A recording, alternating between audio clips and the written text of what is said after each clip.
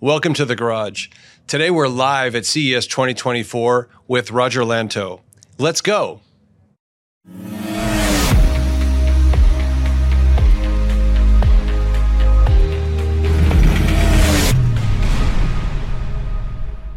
Welcome to The Garage. We're excited to kick off Season 2 of The Garage with recordings live at the Consumer Electronics Show 2024.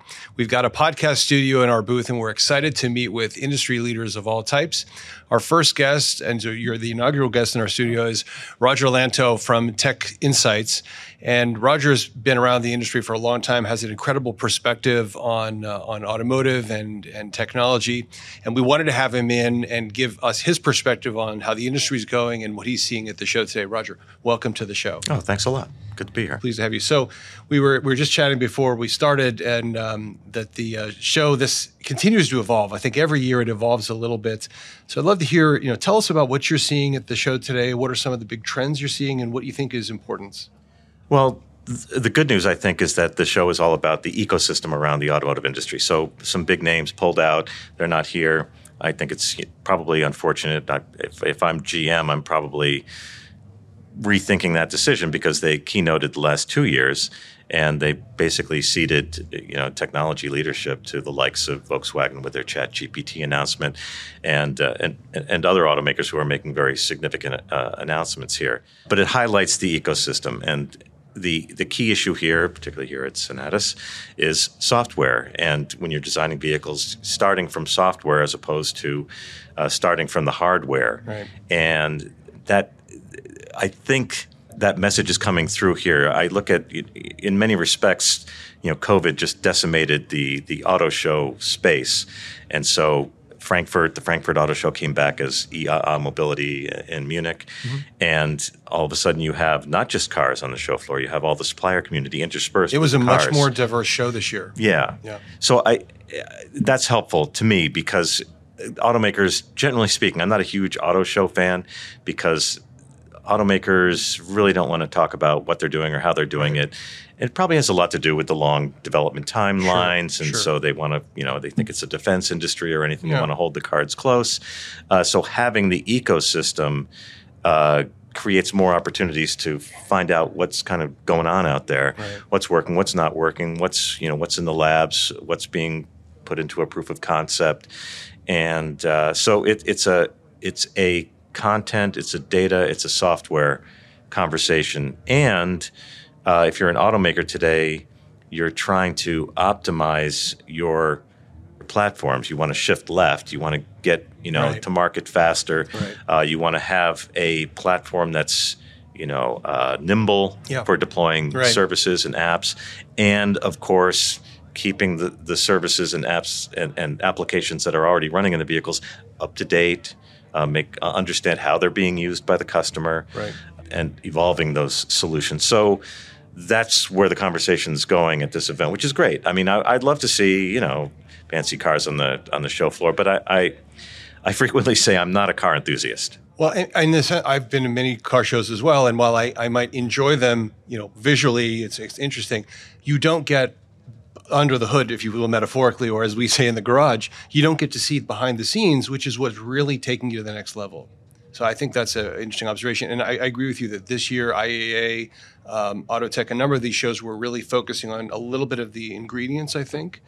I also think, and I think you agree, that while OEMs aren't necessarily want to show their cards, I think there's a general trend, I would say a universal trend for OEMs to care a lot more about software than they ever did before. There was a lot of, software's that thing buried in the thing that the tier one delivers to me. But now OEMs are saying, no, I want to be involved in the software or own it, depending on the perspective, more than ever before. Do you agree with that? Well, we hear every day about the software-defined vehicle. It's getting a little tired, and almost everybody immediately says it's all about software updates and this and that. There's a number of different factors at work. There's the software, there's data, and there is managing that experience. And it's software that really gives OEMs the power to create new experiences, new engagement with the customer. Right. And so it's fine to have all this hardware, cameras and sensors around the vehicle, but what are you doing with the information? Right. How are you making it safer to drive the vehicle? How are you making it more pleasurable? Sure. And So that's why, in many respects, at this event, the whole artificial intelligence play is such a big deal. And artificial intelligence is going to play in everything. It's going to play in automated driving. It's going to play in making sure the driver is paying attention to the driving tasks. So the level 2 plus applications like Super Cruise with GM. Sure. And that kind of stuff is game-changing. Super Cruise, where you have to have an OnStar subscription so that you can take your hands off the wheel while you're driving as long as you're paying attention. Mm-hmm. So, I'm going to subscribe to a safety system in the car that's allowing me to have a semi-autonomous driving experience. So that's setting the stage for level 3 and beyond. And then, of course, the artificial intelligence and speech recognition. So interacting more naturally with the vehicle, not the vehicle telling you, okay, this is what you can say. This is the vocabulary you can use. Oh, my gosh. Which is so limiting, right? Yes. No one wants to know. My mom doesn't want to learn a damn vocabulary, right? No. You just talk naturally. And you and I were sharing experiences that's really changed. And now most of the voice assistants in cars are getting a lot smarter. And then you mentioned an announcement from VW. Was it just today, I think? So VW, well, it was yesterday at the big press announcement to VW bringing ChatGPT in the car. So what do they bring? ChatGPT? Oh my God, there must be so much storage, or they're going to have huge wireless costs. No, it's obviously a customized version developed in cooperation with Cerence. Chat Pro is the solution, and that's what the talk is all about. Customized voice assistants going into cars. Finally, because when I look at cars and when I think about cars, the car is basically it's a browser. Okay. Right. And I think there's this company called Google that's turned that business into a 9-figure business of the kind of search that we do on computers and phones and all that. Yeah, you mentioned Super Cruise, and I also am really appreciative of my L2 plus / L3 kind of autonomous driving, ADAS system I have in my car. I think as, of course, we raise the level of autonomous driving up and up and up, eyeballs now become available to do other things, whether that's entertainment, news, information services. So I think the leaders, my view is the leaders who are anticipating the future realize that they want to do these things because there's going to be additional opportunities for value creation, for engagement, maybe revenue, depending on how you do it, down the road, if you anticipate that. Well, I don't know if you saw at the beginning of last year, a little bit later than right now, the Mercedes-Benz Investor Conference, where they were showing in the front seat video, social media, gaming, and video conferencing. And anybody who's, in the safety side of this industry was, aghast, freaking out. They're like, what are they talking about? Well, they're talking about level 3 automation. And, I was in some conversations earlier today. It's level 3 is either not going to happen or it's going to be very low numbers.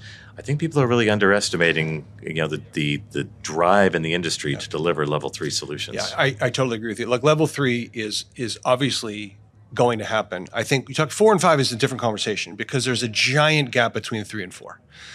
But 3 is possible for certain scenarios, highway driving, other kind of specific scenarios, where you can imagine actually highways more efficiently utilized. You can actually imagine vehicles being safer in level 3 than non-level 3. So we were talking earlier about some of the other trends in software updates are important. And we're really proud. Just last week we announced our OTA solution. We think it's a much more powerful solution than the ones out there because we were also mentioning that there's this feeling from some people that a car is a smartphone on wheels. But I think that that's actually really the wrong way to look at it because vehicles have safety issues. You can't just reboot your vehicle when you have trouble. No. So the level of care and the level of diligence has to be a much higher level. Of course, safety certification, there's a number of critical standards. We comply with all that. But what are you seeing with OTA and what's your view of how OTA fits into the larger landscape? So the reason why a car is not a smartphone on wheels is because you have multiple processors, multiple networks, multiple subsystems, multiple operating systems. Right. So it's just not like a smartphone at all. Yeah. And so the challenge of getting to centralized architecture in the car with Ethernet, as much as possible deployed, even in the not too distant future, centralized storage in the vehicle it's a giant leap for the industry. So the industry is trying to sort of increment its way there, which is just incredibly painful. So, I think of automakers having all these teams that are assigned to different ECUs. It's like, we're combining your ECUs. Oh no, I'm Ensign No Name. I'm not coming back from the surface of the planet or something. Like Galaxy Quest. So it's a existential crisis for all involved to change completely the way we're thinking about the vehicle. Right. And with hundreds of suppliers with all their different ECUs and all their different operating systems, to grab all of them simultaneously and say we're doing things differently now because we need to have a much better grasp on how all of these systems are interacting. And while we could kind of figure it out and make it work, it'll be a lot easier if we basically hit the reset button and get as close as we can to a centralized architecture. Yeah, and I think that I agree with you. And I think the OEMs that are doing, I won't name names, but the OEMs that are doing, I think, the best work are ones that are, as you say, pressing the reset button, starting from a newer platform instead of trying to bolt on something on the side, because bolting on is not going to work. You need, and now my slight hesitation is I don't think a fully centralized where there's one computer and it does everything. That's some generations away. Mm-hmm. But there are steps in between. Zonal architectures is a first step where instead of having 17 systems in the left quarter quadrant of the car, you can consolidate those into a zonal thing. It's much better. Then you connect with, as you said, Ethernet. We really believe strongly in Ethernet. One of the things we do is work on Ethernet to CAN interfaces and the reliability around those. This is very important. And then, as you said, consolidation of the compute into, for example, key domains, IVI, gateway, ADAS. Those are typical ones you're seeing. And it's an evolution that allows us to go towards that central future. But, you look at something as basic as the backup camera. When that came on the scene, it's hard to overestimate the impact that it had. Basically, the radio went away, and all of a sudden your safety system's interacting with the infotainment system, and now we're mandating driver monitors, and that is going to have an interaction. That the driver's not paying attention. Something has to take over. We're getting intelligent speed assistant, which is going to be pushing back on the pedal when you're speeding. So, I mean, I understand what you're saying. We can't snap our fingers and go to centralized architecture. But it's absolutely happening. But all of these systems need to interact. Absolutely. Exactly. And we also talked a little bit about vehicle personalization. It's something we're showing here at the show this week. We think that personalization is something which has rolled out. You're seeing the high-end vehicles, high-end Mercedes and perhaps Tesla, and some of these vehicles that have some personalization solutions. But your average vehicle tends to be pretty rudimentary in what's personalized out there. I think there's an opportunity, and what we're hearing from the industry is there's an interest and an opportunity, because if you come back to the smartphone example, people do want to customize their smartphone, and my phone and my wife's phone and my daughter's phone are completely different. So I think they want to have their own experience. We're trying to bring some of that into the vehicle so that people feels familiar to them when they get in, and my needs and your needs might be different. What's your take on personalization? I think the challenge that the industry has is lowered expectations. It's like, it's a car. I'm not expecting this thing to do anything. But the reality is, like with my Hyundai Ioniq 5, I have a connected radio, and the opportunity there to interact with that content management platform, basically in the car. It's not just a car stereo anymore. And so then I, as the developer of that system, as the automaker and the supplier to the automaker, I need to be thinking about, can I just ask it to find a podcast on this topic or find the next, rock station up the dial? Is this the only NPR station in the area that I can receive to this? Or, just interaction with the vehicle. Now, what did Volkswagen show? And I don't know if you saw the press event yesterday, but it seemed a little bit silly to me. So they were asking the ChatGPT solution to tell a story about dinosaurs, which is sort of a classic generative AI kind of proposition, and it started to tell a story. I'm not sure people are looking for that. The things that make sense to me are when my BMW tells me it wants me to take a detour, can you tell me why it's making this detour? Because I'm seeing a lot of arrows and, it looks like a picture of a crash on the screen or something. Do you have an explanation of what's on the road ahead that you're telling me to do this? Or can you take me to the next Starbucks that's on the way? Starbucks on the way. I mean, I don't know if you remember Jakarta. Their goal was to create a a search engine in the car that was tuned to automotive applications to do exactly what you just said. I want the thing that's ahead of me, not the nearest thing. Not to the me. one that was 5 miles behind me or 10 miles behind me. Yeah. So personalization, I think speech is going to play a big role. Yeah. I think people are becoming more comfortable with speech on their mobile devices, Right. On their smart speakers. And I think there's an expectation in the car.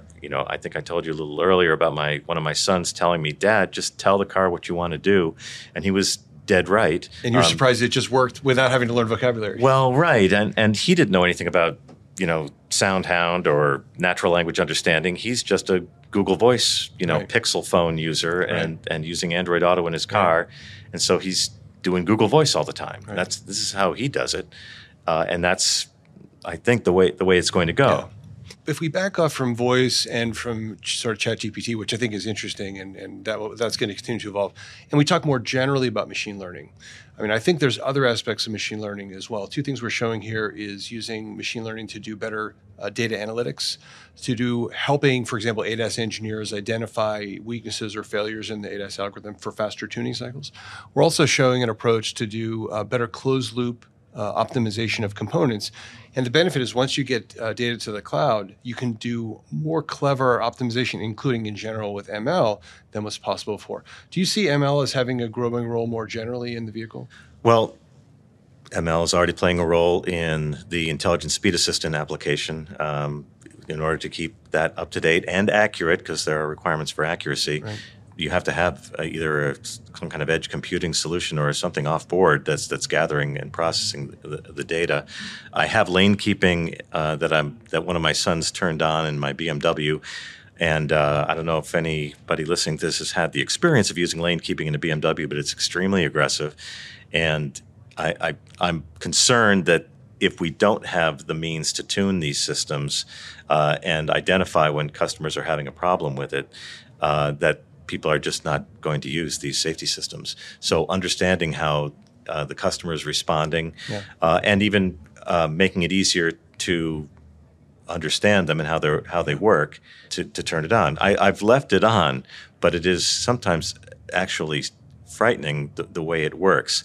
But when you think about those things like lane keeping, like intelligent speed assist, which is going to push back when you start speeding, Sure. even though you can push through and keep going. Yeah, it's reminding you, you're getting to the speed limit now. Yeah, I so want to ease up. this is a very different, this is, into the realm of semi-autonomous driving, assisted driving, which is great, which is awesome. But it is going to require connectivity, customer engagement, and the ability to tune these systems remotely. Yeah. And it's something. It's the number one demo we show when you walk in the booth. We show how. Imagine you have a scenario where automatic emergency braking is missing pedestrians in a certain intersection. Well, why is that? Is there glare there? Is there something with the signage? And so we show how that process, which typically would be a very brute force, put a SSD in the trunk and drive it for a couple of weeks. Instead, we can collect that data in real time, take it to the cloud, do pedestrian detection, and zero in to the ADAS engineer in days or hours.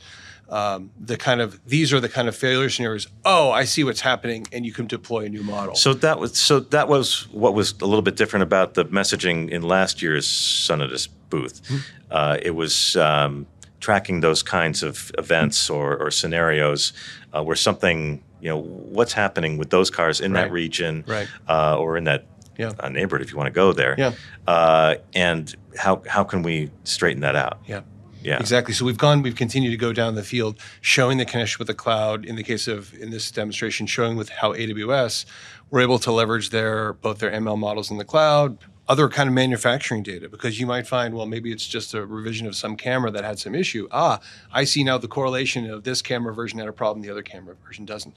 So it's just bringing this data together, I think, is important. That's the benefit of the cloud, I think, we see. I think I said that people have very low expectations that come into the cars. At the same time, I think they arrived at those low expectations because they had other expectations. For example, my sort of a bugaboo about cars is cars shouldn't hit things, okay? Like, why is this car able to hit things? It shouldn't hit things, okay? And so just that sort of fundamental understanding. So I think consumers, even though they have low expectations, there is a simultaneous different expectation that the car maker, how could they not know that this system is failing? Right. And how could they not do something about it? Right. It's unconscionable because it's a living, breathing thing. And the car makers are responsible for the care and feeding of that living, breathing thing. Well, and I'm excited to see the regulatory changes. I mean, people have bad feelings about regulation, but I see a lot of sensible regulations. For example, requiring automatic braking and things like that. Goal for low pedestrian fatalities is a fairly universal goal across most of the world. I think generally they're doing well. Certain places still struggling, but Europe's got a pretty significant lead on the U.S. Yeah, they do. Yeah, but I think that the right things are happening, and so we're trying to help with that and trying to help speed up the feedback loop, if you will, so that when things go wrong, we can tune it and have a response time in days or hours as opposed to months, because that makes a big difference. So the solutions you were showing last year and the evolved solutions you've got here are continuing to tell that personalization story, the ability to respond to changes in how systems are functioning and where they need to be tuned and need additional attention. Because I think we're moving into a space of having a very different relationship with cars. It's nothing, you're not messaging about this here particularly, but cars are going to be payment platforms, and that has implications for just what you're doing in and with the vehicle. And it's almost shocking, the experience that I have between I'll say the unnamed brand 2022 vehicle from one car company and the other.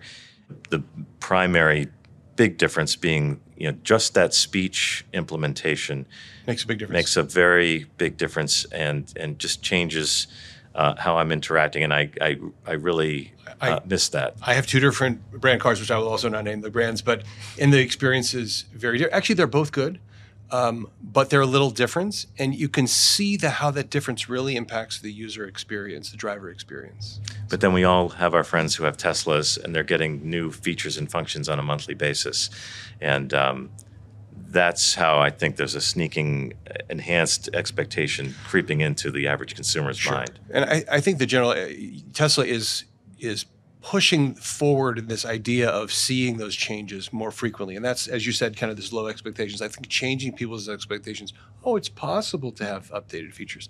And I think what we're trying to do actually in everything we do at Sonatus is to make it possible to have because it's not just delivering new software. You also have to have the infrastructure in the car that can enable those features. We're trying to provide that flexible infrastructure that when the new feature idea comes, it's possible to implement. Well, and it's also dealers need to step up to explain some of these things, some of these capabilities, or automakers need to change how they're interacting with consumers, because more and more cars are coming with a lot of added functionality, a lot of added capability that the average consumer doesn't even know is in there. And the messaging is not great. And the electrification is changing the whole thought process of the consumer. People are putting in solar panels and storage and battery chargers in their homes. It's changing the entire relationship with the car, with the power grid, and I think about when you're driving in sort of eco regen mode, the car is defaulting to a safer proposition, because as soon as you take your foot off the accelerator, it's slowing down. That really changes the whole value proposition, the whole experience of driving a car. And also, I with my EV, I'm tied in.